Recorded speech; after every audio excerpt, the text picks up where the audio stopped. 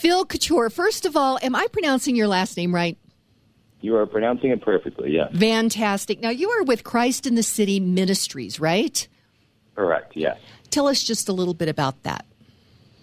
Well, what was originally the inspiration for Christ in the City was to gather a group of young people, college age typically, so between like 18 and 28, to integrate Catholic social teaching, which is really the teaching the consequences of the gospel in the public sphere, and helping them begin to live this out in many different ways.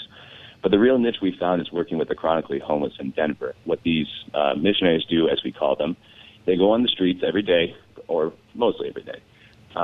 They look for the homeless, they befriend them, they walk the same routes, they meet the same people. Because what often happens in homelessness, but that people don't recognize, there's lots of resources in Denver. Many of the homeless say nobody starves in Denver. But a lot of the reasons people end up on the streets is because broken relationships. So there's not really too many people providing that, and that's something we want to fulfill. Okay, well, now this Initiative 300 that is in Denver, I have actually read the initiative, and it is... I think that in some ways the proponents are trying to couch it as compassionate. However, I don't think it's really compassionate to allow people to, in essence, just live wherever they want on city and county property, because I think it hurts property owners, but I think it also hurts the homeless. There's a lot of different programs out there to help the homeless, right, Phil? There are many. I would say that there's some lacking in terms of housing, especially, or current settings for housing can be very difficult, like sleeping around with, in the sense of sleeping next to an unpredictable stranger. But besides that, yeah, there's lots and lots for our friends in the street. So this Initiative 300, what do you think about it?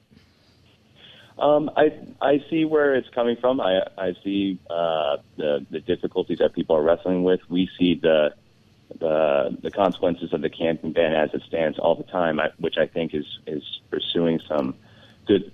It's trying to be reasonable. There's warnings that have to take place before you get a citation or jail time, and you have to fail to comply to move along. But I definitely see where the homeless are coming from, and many of those who are trying to craft this, it's like, well, I'm told to move along, but everywhere I go is trespassing. With the initiative, that the idea is to make it more tolerable, as one woman was saying. It's really hard to get out of these circumstances when you can't get enough sleep. It's really hard to think straight and to make the decisions you need to. But as many of the opponents have expressed, and as you're getting at there, the question is, would this make it more humane for the homeless? Or would it actually make it where the streets, which can be unkind and aren't meant for human habitation, which many of the homeless and even those who are proposing Initiative 300 are saying that the streets are not kind, they're not a safe place to be, and that they want to make it a little bit safer in this way. But a lot of the opponents are arguing, well, the streets were never meant for human habitation, and we're essentially going to say that these undignified places are dignified for them, and that's an unfortunate message if we consider the other side of that coin. There's other issues that would come about, but yeah, I think many of the opponents of Initiative 300 say what you say. Well, and there's a couple of things within this initiative that, and this is the thing, Phil, that I've seen, and I have Representative Susan Beckman here, and I've thought a lot about this particular legislative session, this particular Initiative 300. And what I see is that there can be an issue where people are concerned about it, or it can be something that is good. Like I personally feel that vaccinating children against childhood diseases that could hurt them is a good idea. But then what I see is that activists take these issues and they wrap them all up in things that are not necessarily good. So in Initiative 300, I think the proponents are trying to say that, we want to be compassionate to the homeless. And I think I think Coloradans really are concerned about people that are down on their luck. But allowing people to just, live wherever they want, first of all, is not compassionate. It's not helping them get, from being homeless to not being homeless. And we had Peter Wall on, who is the Director of Government Affairs for the Denver Metro Realtors Association.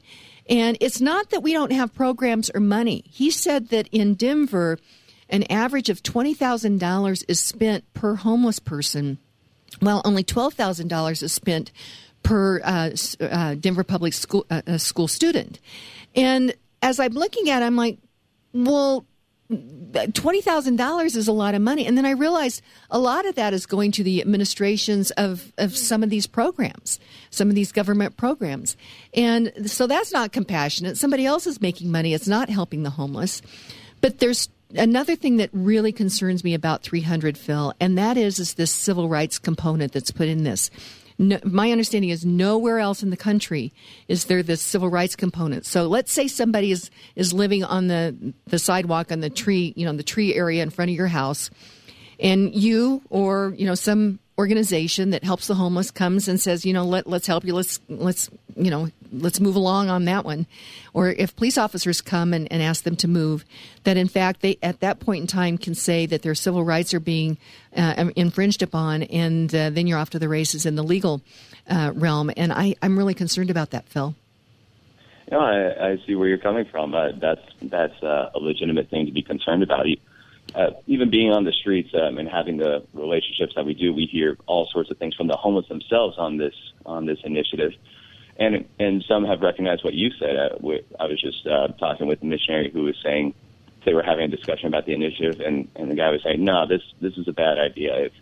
If you do this, they're going to be right at your front door. There's all sorts of technicalities to public spaces." And so they themselves recognize that would be a consequence, and many of them aren't okay with that, even though they're struggling with being on the streets.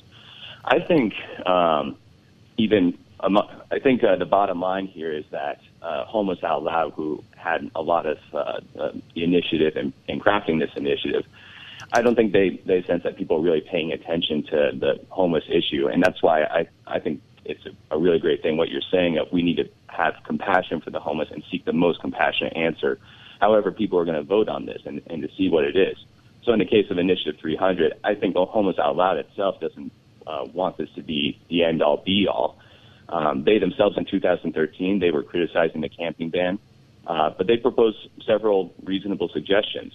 For example, putting more funding in shelters and in long-term solutions for resolving homelessness, adjusting the current ban so that law enforcement has to offer resources first before they offer citations or jail time or warnings. I think those are very reasonable, and that's from the same people who proposed Initiative 300 in the first place. But I hope no matter what people are choosing to vote on, whether they vote no or yes, that they have the homeless in mind and the difficulties that they're experiencing.